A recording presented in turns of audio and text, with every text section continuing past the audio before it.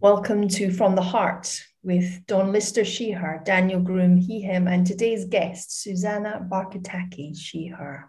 Welcome, Susanna. Thank you so much for joining us today. Thank you for having me. Oh, it's wonderful.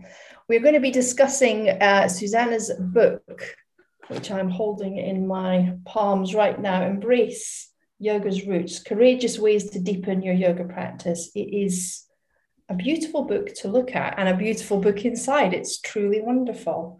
Thank you so much for bringing it to the world. It's very timely, I feel, and it's something I think we will return to more than once. It's not a book I think I'll just read once and put away in my shelf. It's kind of sat on my desk and I've flicked through it a few times and made a few notes. It feels a book that I want to get involved in. Susanna is an Indian yoga practitioner in the Hatha yoga tradition. Barkataki helps you lead with yoga. Founder of Ignite Yoga's Wellness Institute, an Embracing Yoga's Roots 500 teacher, certified yoga therapist. She runs 200 to 500 embodied yoga trainings. So you've been busy. And I'm sure there's a lot more to say other than that, but there's a brief introduction to who you are. Let's check in with each other. Daniel, how are you? What has been going on since I spoke to you an hour ago? Yes, work-wise. I'm well, thank you. Yeah, I was just explaining actually. I'm having a bit of a difficult day today. So I've been taking really good care of myself. I just needed one of those days where I needed to switch off of news and switch into what my news was internally. So I'm now 3 yoga nidra practices in and feeling a lot better.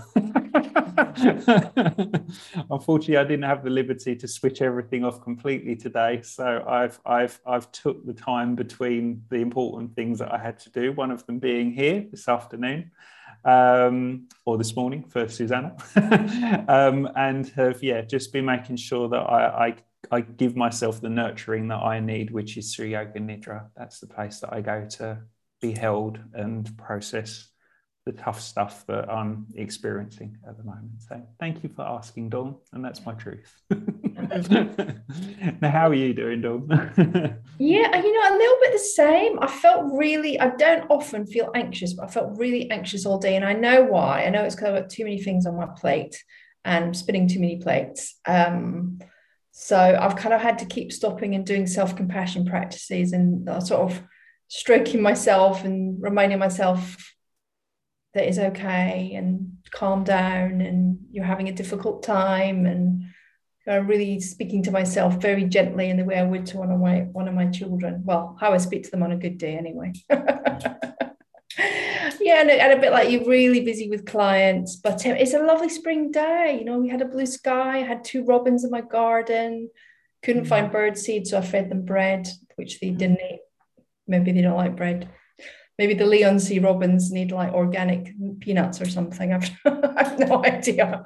Hipster birds. But yeah, no, apart from feeling a little bit anxious from too much work, I'm really good and very delighted with a bit more light coming to the world.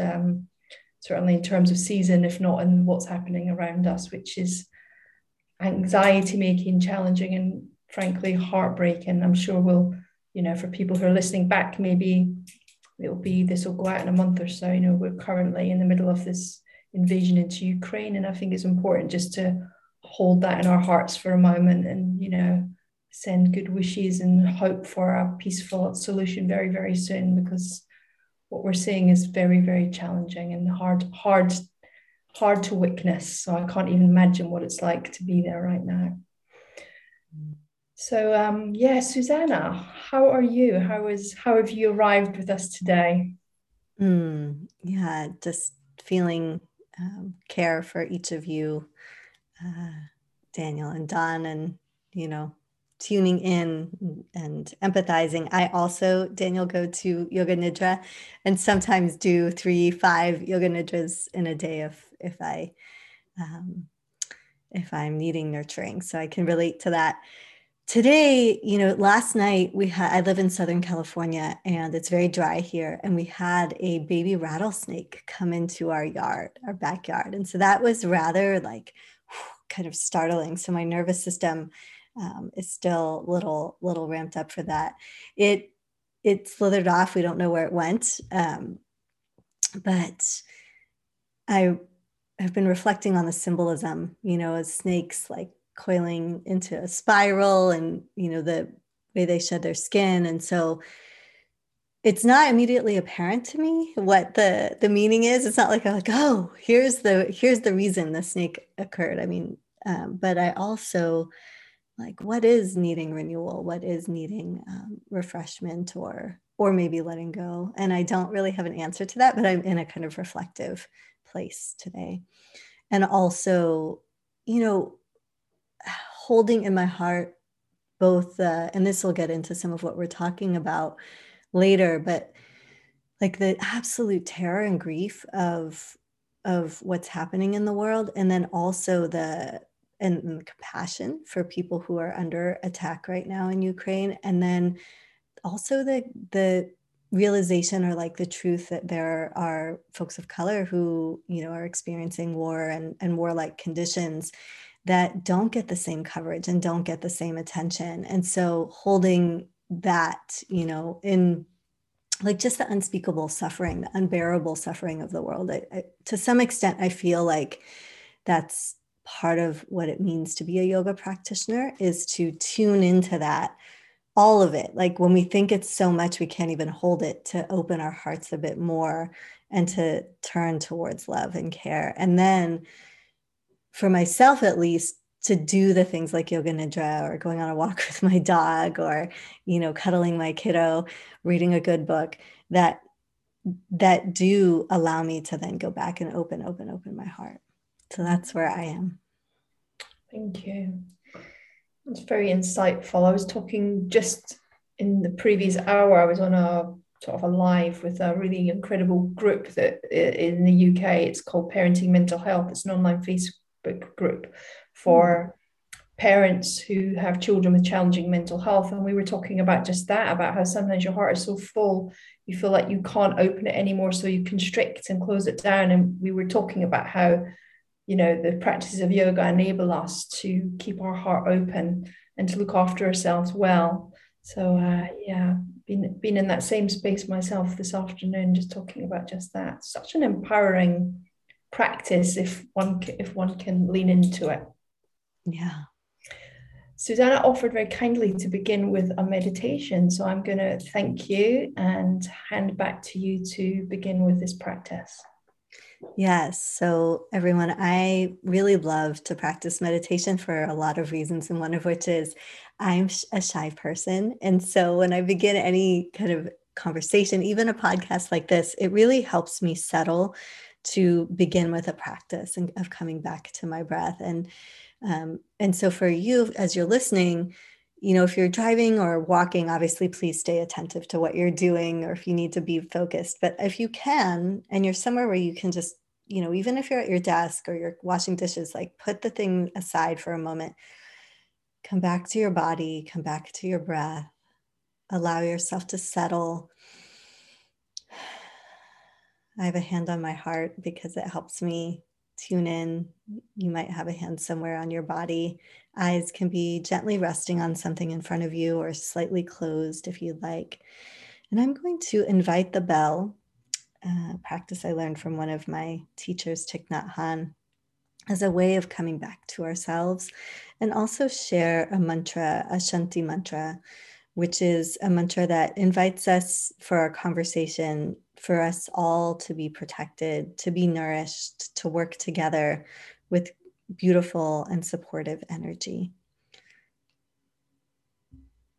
And you can continue to focus on your breath and your body and just keep bringing yourself ease as you listen to the bell and the chant.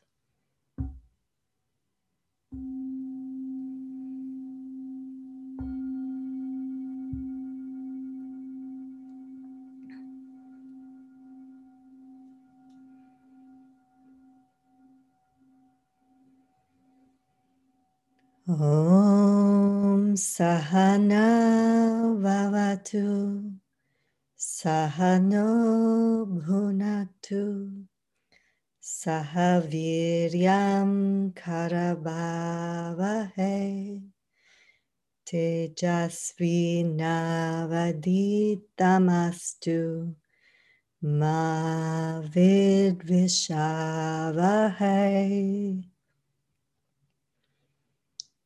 Om Shanti Shanti Shanti. Om.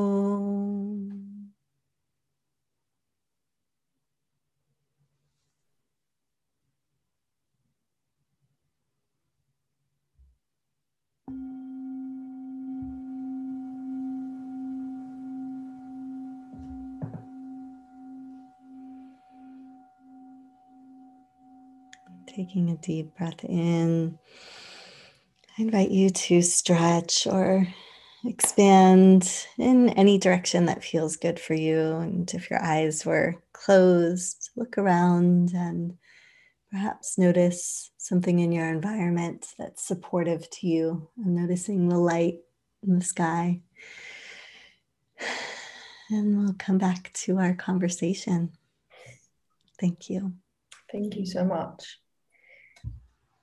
So I'm going to jump in with we haven't given you this question, but I'm going to go with it straight away because I think it'll lead into the conversation. Firstly, for our listeners who perhaps are unaware of what that chant meant, could you say what it meant? And then maybe could you say why you feel it's so important for us to use authentic language in our practice? Absolutely. So it is one of the many Shanti mantras that have been written down and practiced probably for thousands of years before that in India, in the Vedic culture, that is the culture that yoga comes to us from. And so this is a mantra of beginning. It's traditionally chanted at the opening of a practice or the opening of a conversation or of a teaching session. There's 10 Shanti mantras, and this is one of them. And it literally translates to may you and I be protected. May we be nourished. May we work together with great energy and light. May there be no animosity between us. May there be no ill will in our learning together or our conversation together. And may you have peace. May your community have peace. And may the whole earth have peace. Thank you. I share that at the start of every single class that I do on a Friday morning. And it's been part of my practice for years. And it's funny, I've been trying to encourage my students to learn it. And slowly each time there's a little bit more, understanding, a little bit more being able to just feel comfortable with it, but actually them really understanding the depth behind it, which is so true of all of these mantras, isn't it? Out of all that you could have picked them, you've made me feel very at home there, so thank you. Yeah, that's so beautiful. Do your students, are they open to it? Because I think I learned it from my teachers in India, and it's very much kind of also part of something that I listen to and hear often, or am part of context where it's chanted, but I don't hear it so much in the West. And so that's really beautiful, Daniel. And I'm curious how your students respond. Well, I did start them very lightly with the idea of chanting. So we kind of just started working with Bihar mantras and just kind of getting used to making sounds. And then I used we use a closing mantra of the Loka Samasta Sukhino Bhavantu. Got them used to that. And now we're a few months in learning the new mantra, the Saha. mantra. And it was part of my yoga therapy training. So we chanted it every time we met as a group or individually. And it was very much influenced through my teacher, Lisa Cayley Isley. I don't know if you know Lisa at all. But yeah, that's where the influence came from. So it's been part of my practice for, I'd say, about 7 or 8 years now, and something that I've chanted almost on a daily basis. It's beautiful. Could you tell us, Susanna, what was it that inspired you to write this incredible book that you've produced? Well, I love this conversation, and I feel like I'd be right at home in your yoga asana classes, Daniel, and maybe with many of the people who are listening as well. But my experience, and I'm curious for folks who are listening to think about this, is like, too, for you, is I actually didn't feel welcome in yoga spaces that I went into. You know, I live in Los Angeles, and here yoga was presented more like a workout, more like, you know, and there was like fashion and loud music, and it was nothing like what I had grown up with. I grew up with, as an Indian person, you know, my family, I'm mixed. So my mom is British, my dad is from Assam, and my in Indian culture, your extended family is a big part of your family. It's different in the sense that, so the family I grew up with were also my aunts and uncles who are Assamese and Bengali, who are from the northeast part of India. And so, you know, they were giving me advice like for school tests, or if I was stressed out and couldn't sleep. And it was different yoga practices, different, you know, dharana and dhyana practices, concentration and pratyahara as well, like different meditations. And that was what I grew up with through my early life and then into my young adulthood. And so when I went as a teenager to go and explore yoga, I was expecting some of what, you know, I knew like my aunts and uncles weren't, and my dad weren't like yoga teachers, but I knew that they were imparting yogic wisdom.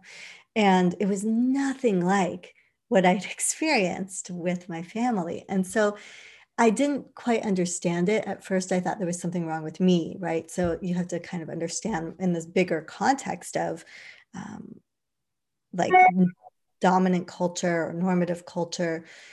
And this might, again, for people listening, maybe you're not mixed or Indian, but maybe you're a bigger body, maybe you have a disability of some kind, maybe, you know, like you don't have the clothes that everyone wore, you know, there's always ways that we can feel less than or on the outside of.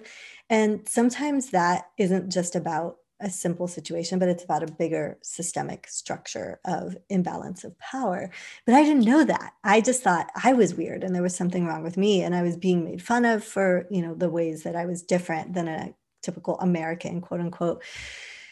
And so at first, I just was confused. But then I was lucky to have community and friends. And hopefully, again, for folks listening, you have this too, is like there's people that see you for your full gifts or who you're becoming, not just for who you are. And so one of my good friends is Patrisse Cullors, one of the founders of Black Lives Matter, and a number, like about 20 other people. We formed this community in LA where we were supporting each other with all of these issues like white supremacy, police violence, mental health struggles.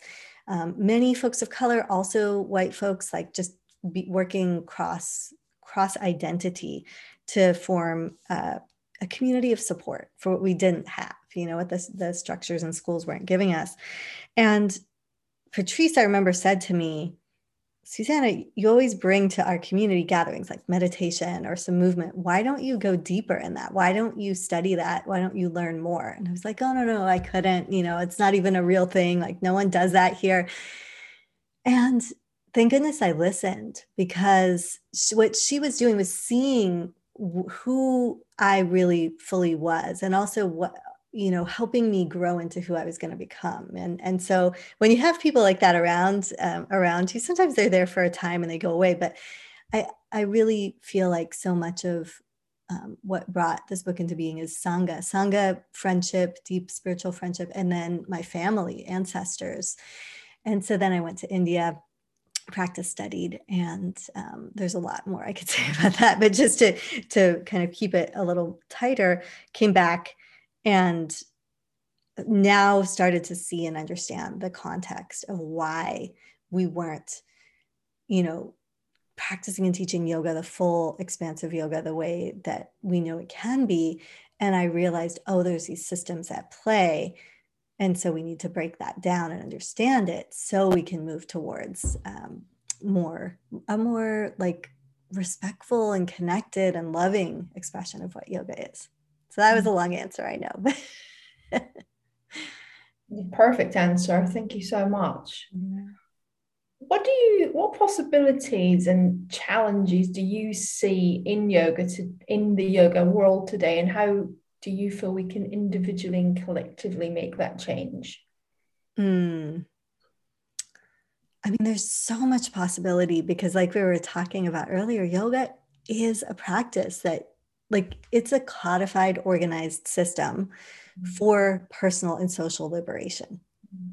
And it's worked for thousands of years. That's why we even have it here. And I reflect all the time with so much gratitude to have been born into a lifetime where I'm even exposed to yoga, right? Like, it's such a gift. And even in this lifetime, which hopefully will be long, and I'll be able to study and learn and practice, I'll probably barely scratch the surface of all that yoga is. And so there's so much potential in that for each of us to find ways to, I think about the practical things. For me, honestly, a lot of it goes back to the yamas and niyamas and ethics, yoga ethics, and how I am in my daily life, like how I am with my kiddo, my child. I have a 9-year-old.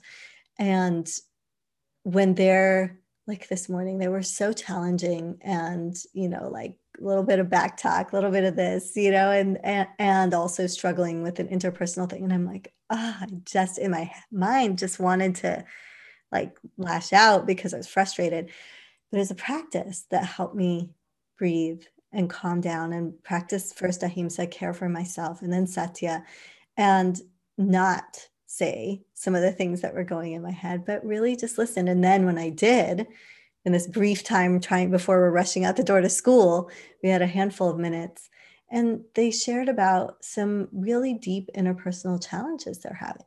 And so if I had just railroaded through, there wouldn't have been that moment of understanding. And so to me, that was a moment of yoga, a moment of liberation, where they had some opportunity to feel really heard and seen. And even though it wasn't resolved, just be there in their suffering with someone listening.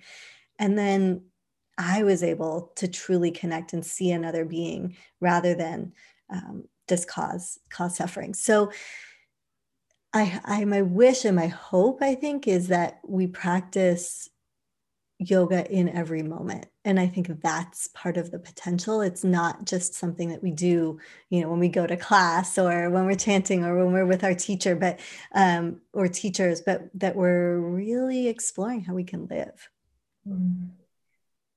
Thank you. That's so insightful. In fact, I was having a conversation earlier today just about something similar. The person said to me, I just can't get on the mat. I don't do yoga. I'm too busy, and I'm not stretchy enough. And I said, your practice is, the practice of asana is like one strand and a head of hair.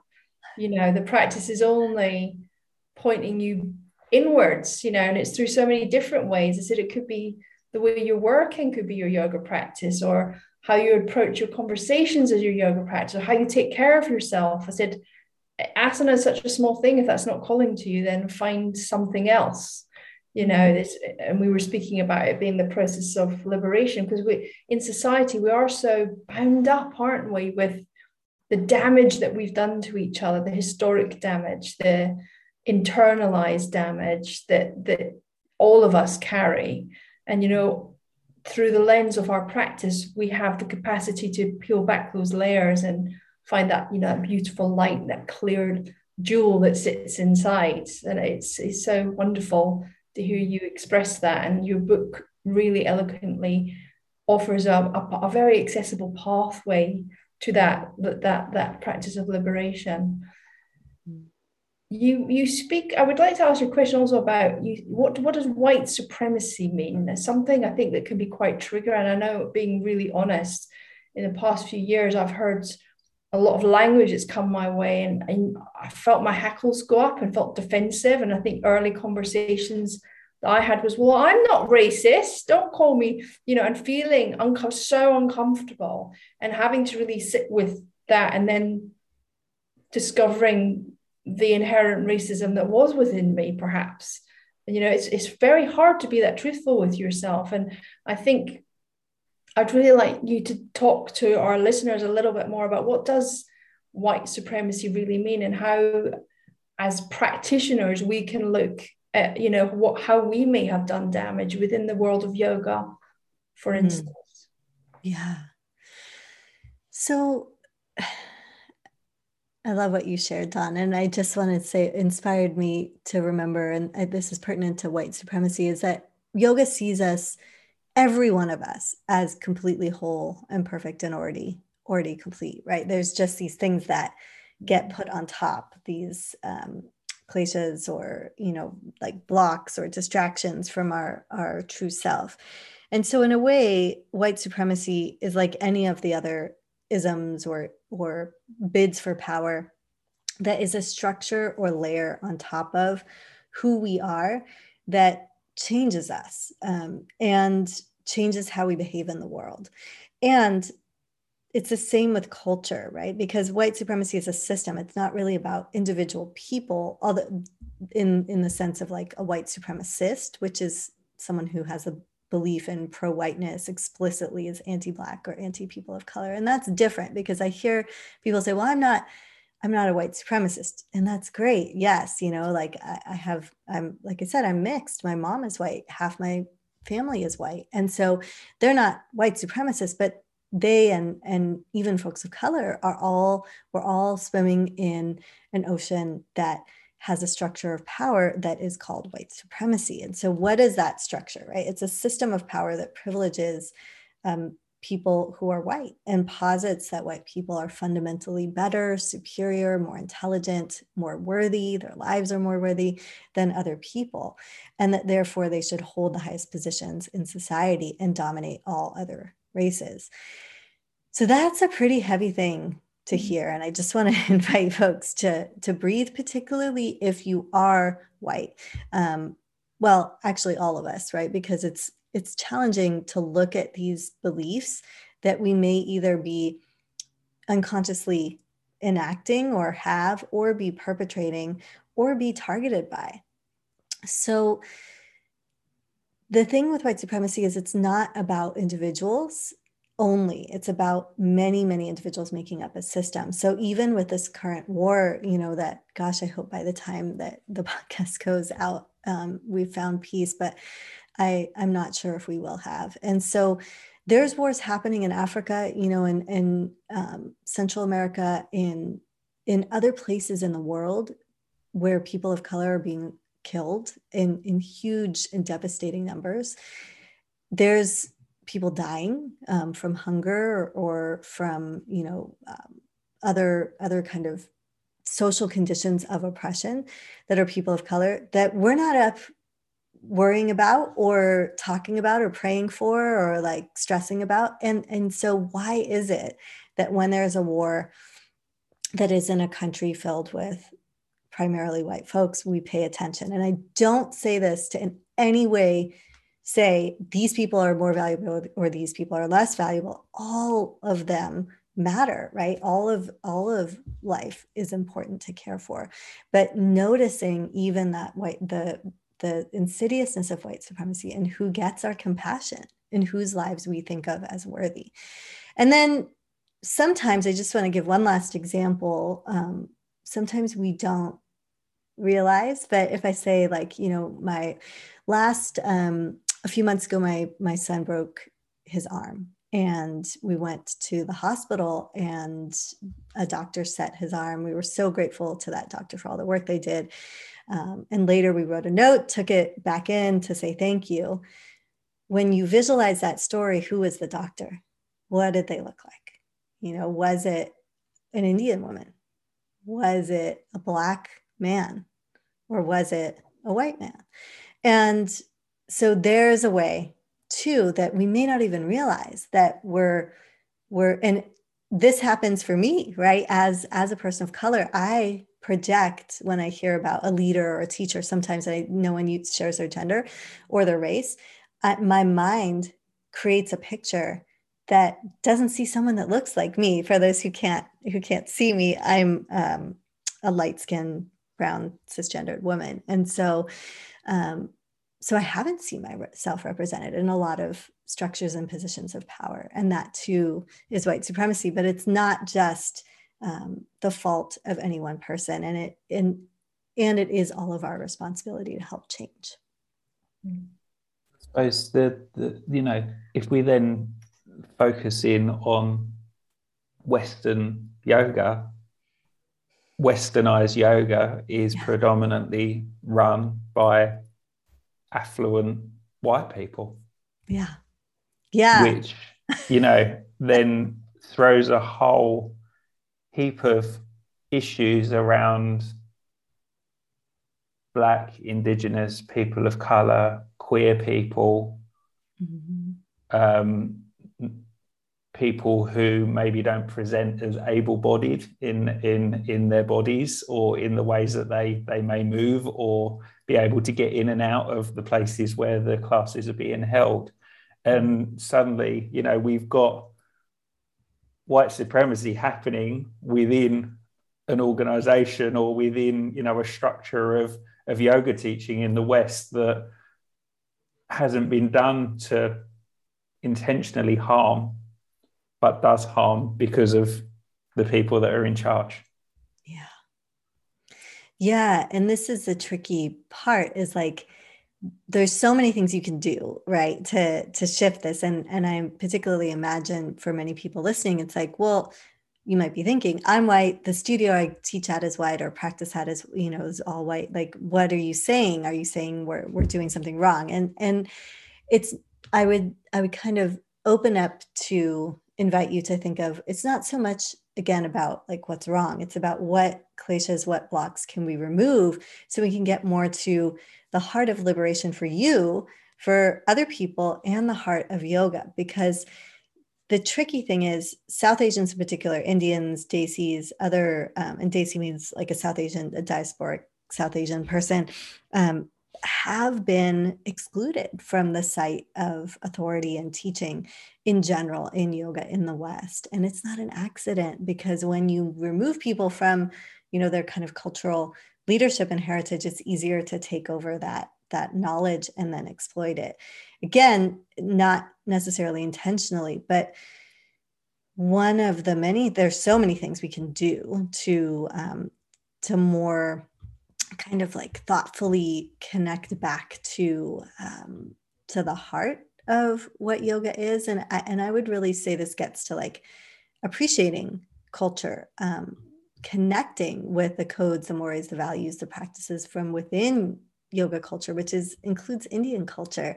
And then using your power or your ability or your position or, whatever you have to uplift folks from, everyone you were sharing, Daniel, like folks with disabilities, queer folks, trans folks, non-binary folks, folks of color, and, folks who are neurodivergent. Like there's so many people who can benefit from yoga who are left out. And so what can you do? Maybe there's a particular group or community that you're connected to. In my life, I have some really important, I'm a cis person, but meaning identify with the gender I was assigned at birth. But I have some really important people in my life, many, many who are trans or non-binary. And so one of the things I do is, in that place of privilege, is seek to employ, right, bring into my teacher trainings that I run, mentors who are non-binary or trans, seek to bring in guidance, leadership on the places where I may not be equipped, and I shouldn't really be the one teaching on those topics because that's someone else's role to do. And so in that way, for folks, you can connect to read books, like Decolonize Your Bookshelf, read books by Black authors, South Asian authors, listen to podcasts like this, or, other like take practices. There's so much now, free and paid, out there where you can learn from different teachers that uplift and respect and care for the source culture. Thank you. It's a conversation Daniel and I have been having for quite a long time, Daniel, isn't it? Around our very white studio. And, we keep having this conversation around, we try to show all different types of people from different color, different abilities, different sizes and shapes, different ages. In our marketing, we try and open up the space to be accessible to everybody, lots of different price points. And it still doesn't, it's still, that's maybe an element of where we live in the world, the culture that we're around. But we're speaking about perhaps, platforming the podcast, offering different people opportunities to host it and things. But it kind of feels a little bit like, and maybe this is something I have to work on myself, I feel almost like I'm part of the problem, and I'm maybe, I don't know, there's so much I need to understand and learn and investigate internally, like almost a sense of like, what more can I do? What more can I do to, and I felt like your explanation was so kind, actually. So thank you. I didn't feel in any way attacked. It felt very understood and very, very spacious around the topic. But yeah, Daniel, I don't know if you want to say anything about that. I was just going to add, Dawn, that I think, when we had this conversation, actually, we realised that the podcast is a really great way for us to be able to access people who maybe there isn't a natural demographic in our immediate region. So we have invited lots of people who are able to either eloquently speak about these situations, or people that are offering yoga for trans communities or yoga in Black communities, or highlighting Indian Ayurvedic doctors, and just helping to keep that information flowing. So in effect, like you were saying, Susanna, using our place of privilege and being able to actually allow that platform to be used for others who have platforms themselves but might not access our communities or our demographic very well. So in a way that feels to me like I know when Dawn and I have spoken about it, we'd love to see more people different to us in class, but to me this feels like this is a good way to start to build that momentum. I kind of know, but I'll let you jump in. I love this. I think it is a great example of using your platform to bring in different voices. And I think there's such an important place of kind of knowing who you are and who your community is, right? Because only you, and this is for listeners too, only you can help the people you're here to help. Like some people in your life will only ever learn something from you, and they're not going to learn it from me. They're not going to learn it from, and so it actually is really important that you do what you're here to do, and open those doors, build those bridges. And so I just want to celebrate that and definitely kind of underscore that there is a needed role for that. You don't have to do everything, right? Like you don't have to be someone else. Like you be who you are and be that for the people who you're that for. Was just reflecting on 3 years ago, I started a queer yoga class, and now it's popular. It took 3 years of myself and a couple of other queer teachers sometimes turning up and teaching each other because no one turned up. Yeah. But now people know where we are, but it takes a long time, and it takes a longer time to bring in people who are feeling ostracized by what they're seeing. It does. It does. Yeah. And the other thing is, I don't know, exactly where everyone is, of course, who's listening, but I do a lot of work building connections with organizations that are already doing the work. So, for example, in the LA area where I am, working with organizations that work with court involved, or people who are impacted by the criminal justice system, which is not something that I need to go and start, right, or do or connect my yoga to necessarily, but I can build relationships with other organizations like Dignity and Power Now, or there's other wonderful organizations where I am, and I can do many things. Like, for example, if I'm running a workshop, can offer 10-15% of the donation or the money that comes in donation to those organizations that I want to support. Or I can go and ask them, after I've built a relationship. I wouldn't just like knock on the door or call them up and be like, hey, can I offer yoga in your community? But after we know each other a little bit, seeing if there's an opportunity for, people, if their community would want yoga. Or, and I did this when I lived in Orlando for a time, I built a relationship with like an activist training organization that did incredible work, and then got funding to train 15 of their activists and organizers through our yoga teacher trainings for free. So that way, people who are doing really impactful work have the tools and the skills of yoga to rely on, and they can bring them to their communities. And so just for me, a lot of this is about, honestly, getting creative, like building relationship and getting creative, and seeing the ways that we can work together. Thank you. That's so optimistic is the word I would use. It feels optimistic and hopeful, because sometimes this stuff can feel really heavy and it can get sticky and messy, and you walk around. I've certainly walked around for a long period of time just feeling guilty and feeling like, oh my God, I'm part of the problem, and should I even be teaching, and all this stuff, and actually what you've said felt really it's raised my energy a little bit. I feel a little bit more spacious around it, a little bit more hopeful. So Daniel, I'm going to add, just going back to something Dr. Gal said in our last podcast, was do it, but do it scared. Yeah. Don't think about the outcome. Just go and do it and see what happens. I'm very mindful of your time, because I know you've got to be somewhere else, and we did have more questions, but we're going to save them for another time. Because I think what I want to just really do is encourage our readers to go and buy your book, because actually the work will happen when you read and make notes and journal and reflect, and really use it as a tool to shine your inner jewel, and become more part of this world of great interconnection.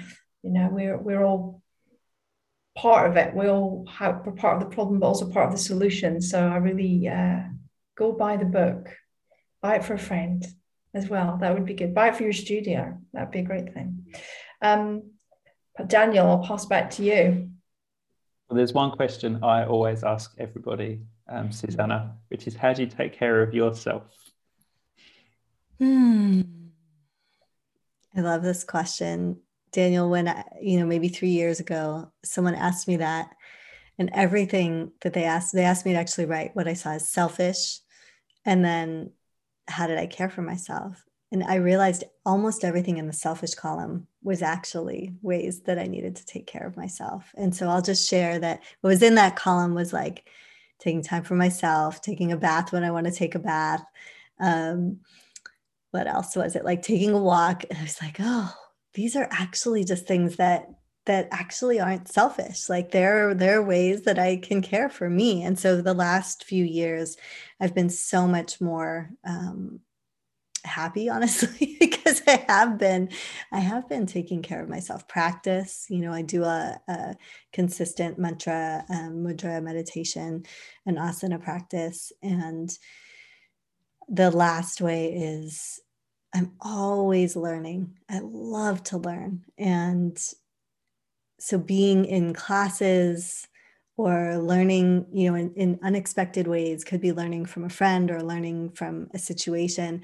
But that for me is the hugest kind of self-care. It's like, what here can I learn and grow from? I think for me, that kind of sums up what yoga is that ultimate way of keep learning, keep looking inwards, keep reflecting. Because once you know what's going on internally, then you can start to have that significant changes in the external world that we all have responsibility for. Yeah. Well, thank you so much for your time today, Susanna. It's been a real pleasure to chat with you. Thank you, Dawn, for your questions and being here. And we really hope you listening enjoyed the podcast. If you have any questions, then please do fire them over to us. If you'd like to leave us a review or feedback, please do. But until next time, thank you, Susanna. Thank you. Thank you, everyone. Thank you, Dawn. And thank you for listening.